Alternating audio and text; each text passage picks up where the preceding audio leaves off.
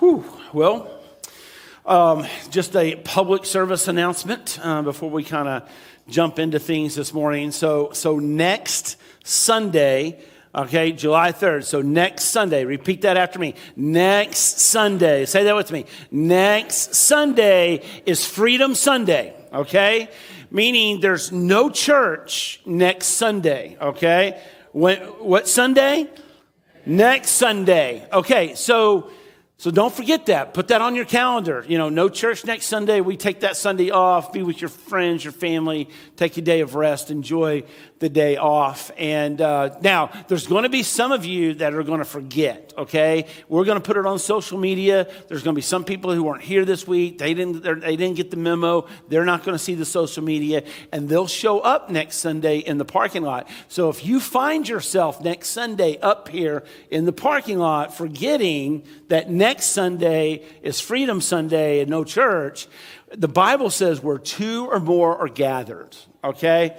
So y'all just have your own church service there in the parking lot, okay? And be sure you report in how many you had so we can add that to our count. Anyway, we continue our series on the book of John, and what we're doing all throughout this year is we are looking at the life of Jesus and his teachings, and we're also looking at the life that he calls us to as his followers, as his disciples, as his students, as his mathetes, and is the Greek word, and it's the word picture of just being, following your teacher so close that you're literally covered in the dust of his sandals. And so we want to follow Jesus. We want to listen to Jesus. We want to, eavesdrop on these conversations that he's having throughout the Gospel of John to learn more about who Jesus is and the life that he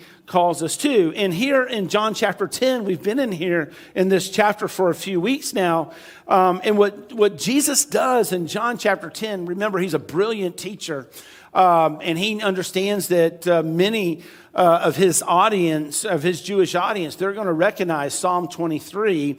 And so what he does is he tethers himself to the shepherd that's talked about in Psalm 23.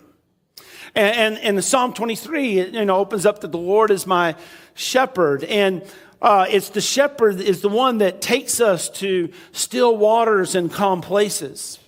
That it's a shepherd who restores our weary and lonely and aching and painful hearts. It's the shepherd that is with us, that we have the promise of his presence, that he will never leave us nor forsake us. And he walks with us through the valley of shadow of death when life seems to be falling apart. It's the shepherd that provides for us even when we're surrounded by our enemies, and that is the shepherd that his goodness and comfort is with us every day of our lives. And you see, the shepherd to the sheep was someone who took care of everything. Remember, all throughout the Bible calls us, Jesus' followers, sheep, okay? And that's not it sounds really sweet, but it really wasn't a compliment because sheep were stupid, all right? And sheep couldn't take care of themselves. They were forgetful. They would wander off. They would fall over and not be able to get back up on their feet and end up dying. So the shepherd had to do everything for them. And what we kind of talked about last week is that the shepherd does everything, that the shepherd is not a consultant, okay? That we don't have the shepherd, we don't have Jesus on retainer, and that we, only tap into his resources when we have a problem, okay? That the shepherd is not a closer. We don't do 8 1/3 of all the work, and then we bring in Jesus for the final 2 outs. Okay, the shepherd is not a partner. This isn't a partnership. This isn't, Jesus does half and we do half, but the shepherd does everything for his sheep. Which means a sheep, you and I have to be dependent upon Jesus for everything, and we don't like that. Because we want to take matters into our own hands. We want to provide for ourselves. We want to be in control. We want to be in charge.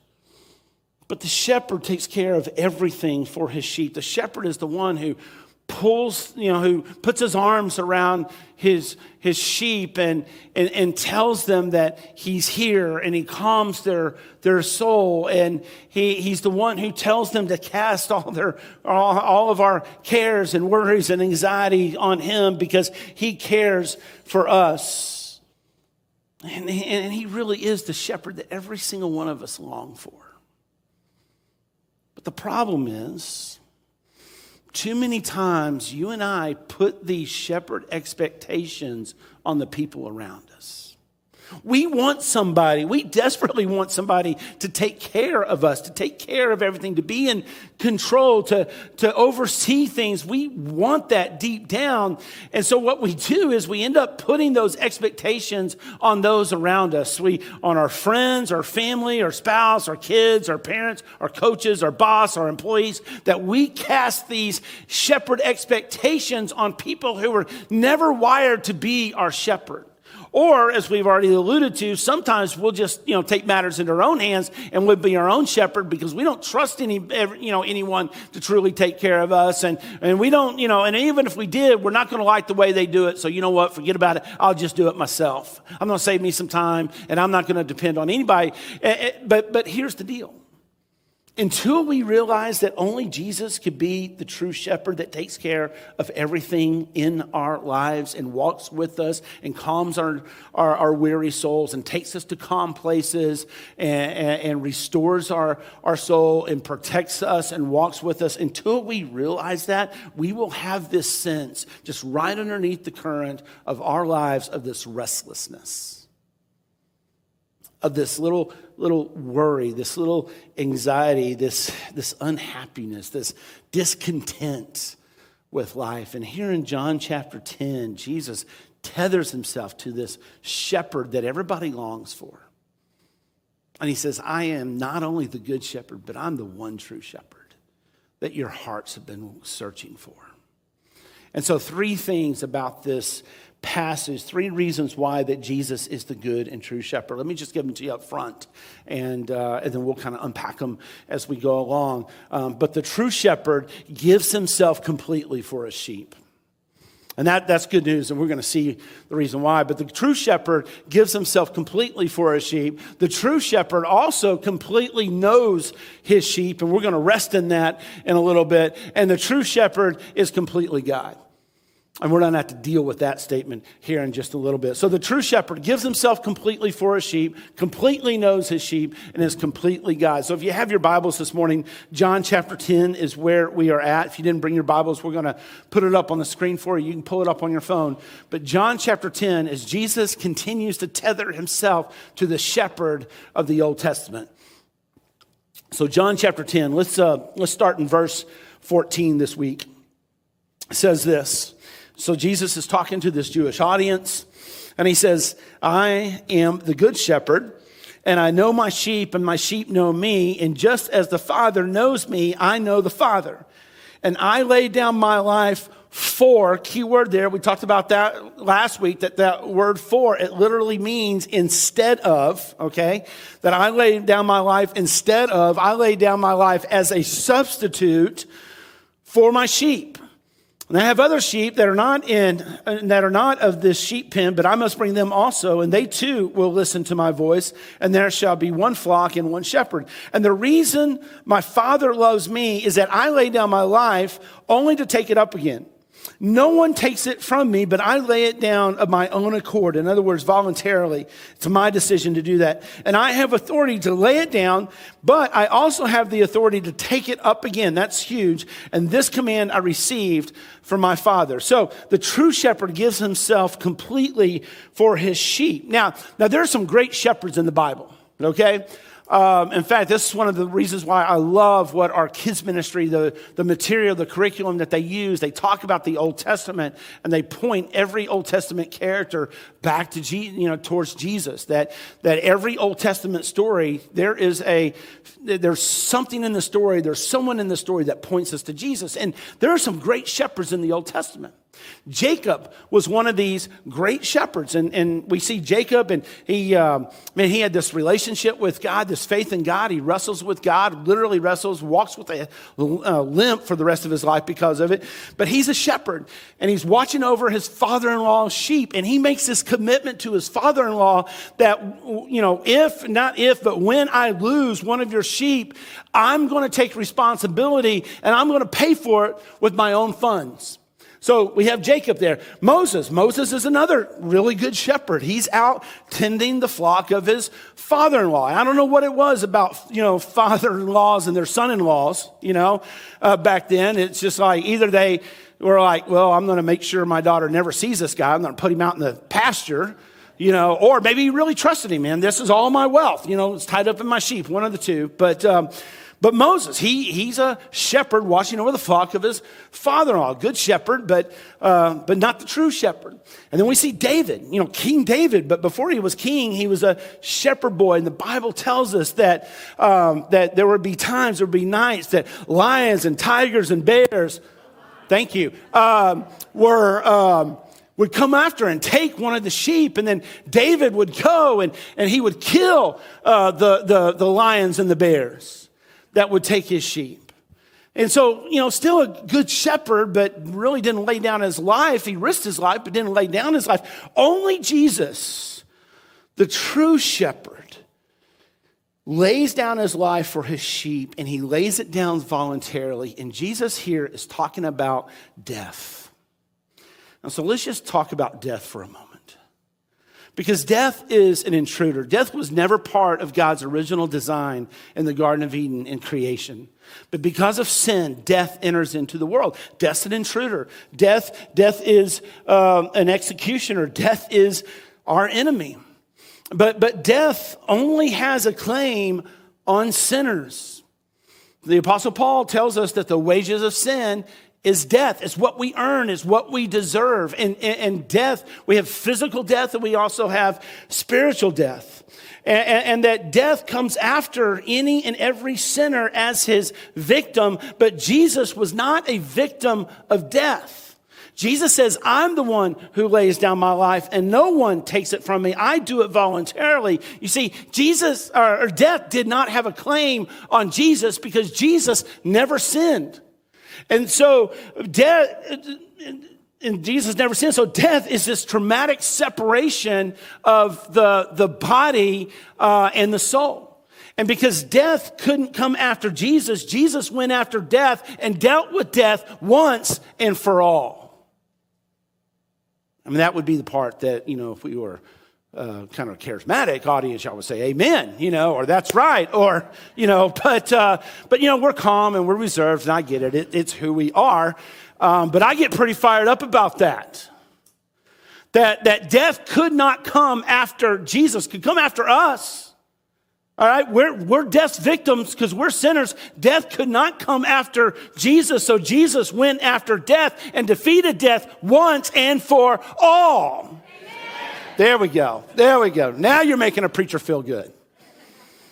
But this really isn't about me. This is about us. This is about getting this in our souls and knowing that this is a difference maker in our lives.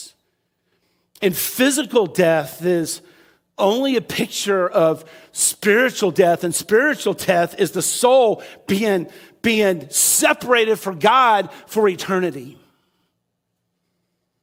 And so Jesus went to the cross as only a good and true shepherd would, and he ripped his soul from his body, and he experienced the agony and the pain of being separated from his Father for us.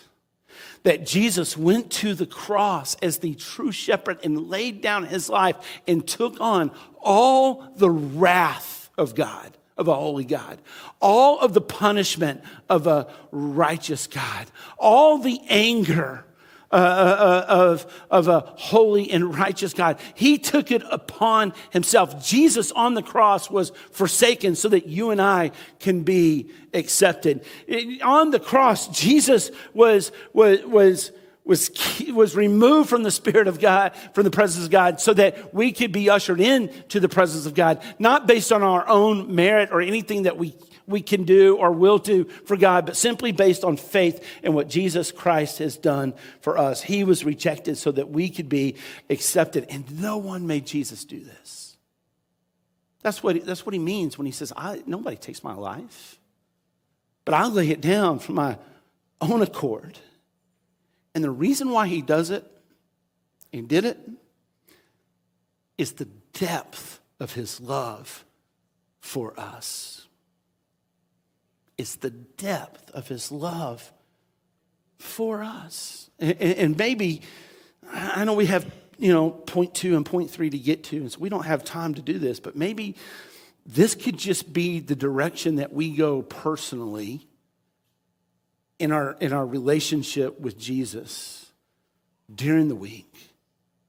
Is maybe we just start with a Google list and Google the love of God. And we just print out every verse that talks about the love of God. And then we start looking that up and we start highlighting all the verses that the Bible talks about how much God loves us. And we start to say, God, I know that you love me because, the Bible says so. And I've sung about it since I was a kid. But God, I don't want to just know cognitively. I don't want to just know religiously. I want to know personally. I want to know the depth of your love for me. I want to know how deep and how high and how long and how wide your love is for me. And when we step into that arena, it's the only natural outflow of that is everything we do after that as a Christian will be out of gratitude. Because we'll start to see just the vastness, the depth of his love for us. That's the reason why Jesus did it. And so no one else would lay down their life for us. They'll do a lot of things for us, but nobody's laying down their life for us. So let's quit looking for another shepherd out there and let's go to the one true and good shepherd, and his name is Jesus. Amen? So, point number 2. The true shepherd completely knows his sheep. Now let's just get ready to rest in this for a moment. That the true shepherd completely knows his sheep. Now, not only does Jesus give himself to us in a way that no one else can, but he knows us completely, and we need to rest in that. Because deep down, we're wired for community, and deep down, we long to be truly known, but we don't dare let anybody truly know us, do we?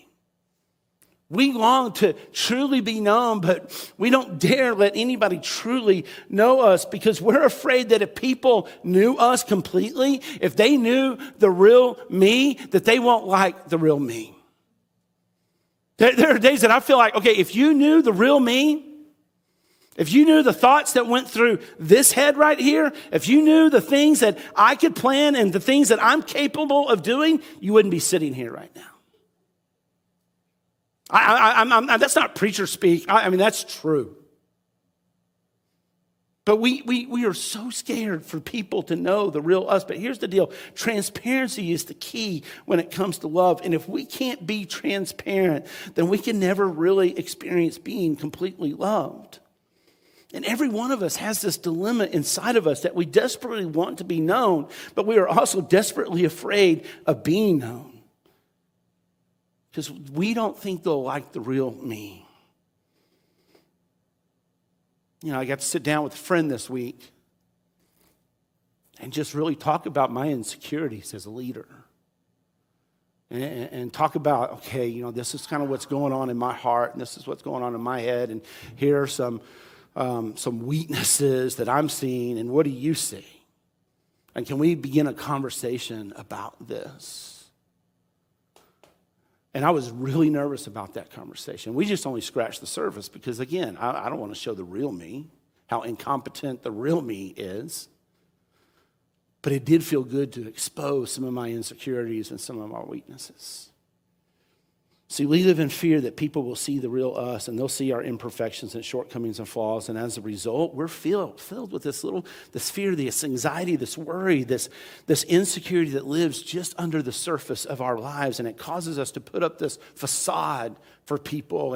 And people love the facade, but we're afraid that if we let them see behind the facade, they're going to reject us. But here's the deal. Here's where we can rest. Jesus knows everything about us. He knows every thought. He knows every deed.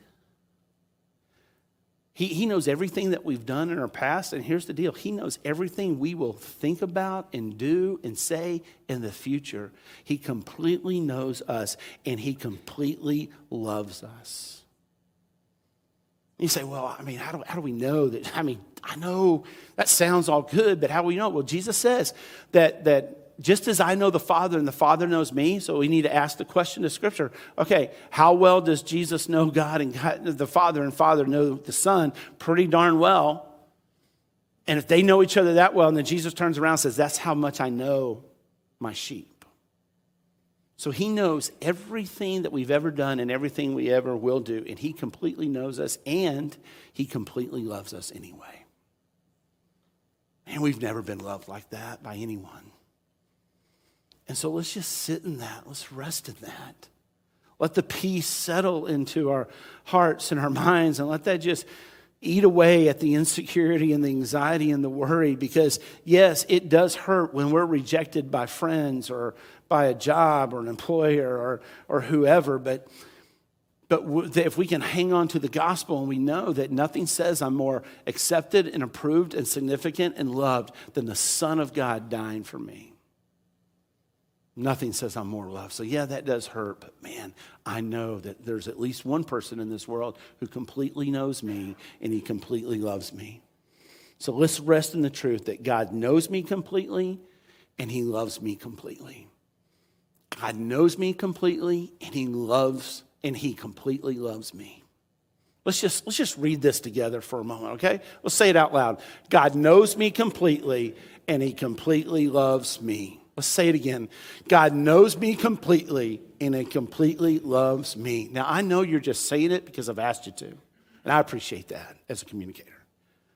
But maybe we could take a screenshot of that. Let me get out of the frame there. Or maybe we can write that down and we can just keep coming back to that and say, okay, the creator of the universe, he knows me completely. He knows everything about me, and he still completely loves me. And let's just settle in that. And so could we just be honest enough with ourselves and honest enough with God, to admit that we're sinners? And we don't need a partner. We don't need a consultant. We don't need a closer. We need a Savior. And thank God we have a Savior who knows us completely and loves us completely. And he laid down his life and we didn't deserve it. It's not based on our merit. It's not based on our potential. It's not based on anything that we can do for him. It's all based on his complete love for us. And let's rest in that. Let's rest in that we have a God who loves us completely. And here's the last point, and then Caleb will come and they'll lead us in a time just to respond. But the true shepherd is completely God. So jump down to verse 30. And Jesus is talking here. And he says in verse 30, he says, I and the Father are one. In other words, you've seen me, you've seen the Father. I'm basically Jesus saying, I'm God. And again, his Jewish opponents picked up stones to stone him, but Jesus said to them, I have shown you many good works from the Father. In other words, every miracle Jesus did was to point people to the Father. Every miracle Jesus did was to show that not only does he have authority over the physical world, he also has authority over the spiritual world. Not only can he do something about our physical ailments, and that's good, but he also has the authority to do something about what ails us spiritually, and that's sin, and that's great. He says, I've shown you many good works from the Father. For which of these do you stone me? And they replied, we're not stoning you for any good work, but for blasphemy, because you, a mere man, claim to be God. Jesus says he and the Father are one. And the Jewish leaders went ballistic and they wanted to execute him. Psalm 23. The Lord is my shepherd, and I shall not lack anything. See, okay, why don't you and the band come and get ready to just lead us. Here's what this means.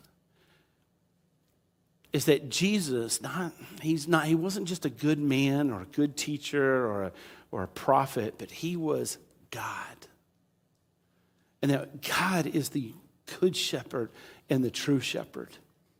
And he has the authority to do something about our sin. And the good news about the one true God is that he didn't wait for mankind to work their way to him. He didn't give us a set of rules and said, hey, keep these and, you'll eventually earn your way into my presence. Good luck. He came and he did it for us. He fulfilled everything according to the law for us. So that all we have to do is put our faith in Jesus and what he did for us. Now, here's what this means, that Jesus is God, the God of the universe, and how he tethered himself to Psalm 23. And everybody in this culture knew what a shepherd did. But here's what a shepherd did. In this first century Eastern culture, the shepherd would walk in front of his flock to lead them and guide them, not in our Western mindset of a cattle drive and pushing the flock forward, but he would lead. And then the shepherd would find a green pasture, and he would go down into the green pasture, and he would look for any snake holes, because these fields had poisonous snakes, and the snakes, as the sheep were grazing in the grass, the snake would come out, and the poisonous snake would bite the sheep on the nose, and the sheep would die. And so the shepherd would go out and look at all the snake holes, and he would pour oil around the snake hole to repel the snake and keep the snake inside the hole. The shepherd would keep watch over the flock at night to watch for any predators. During the day, he would watch over the flock. And every now and then, a sheep will stop eating and just lock eyes on the shepherd. And the shepherd would leave his perch and come down and get on his hands and knees and put his arms around the sheep and just love on that sheep and call that sheep by name and remind that sheep of his presence, that he's watching over him, that he's in charge of everything. He's taking care of everything. Don't worry, little lamb. And he would do that until that sheep would just walk off or start grazing again. That's the one true God. That's who our shepherd is, and he laid down his life for us to save us from our sin. That's how much he loves us. The God of the universe knows your name, knows you completely, and he loves you completely. And he says, I'll prove it. And he did for us what only he could do. He's the one good and true shepherd, and his name is Jesus.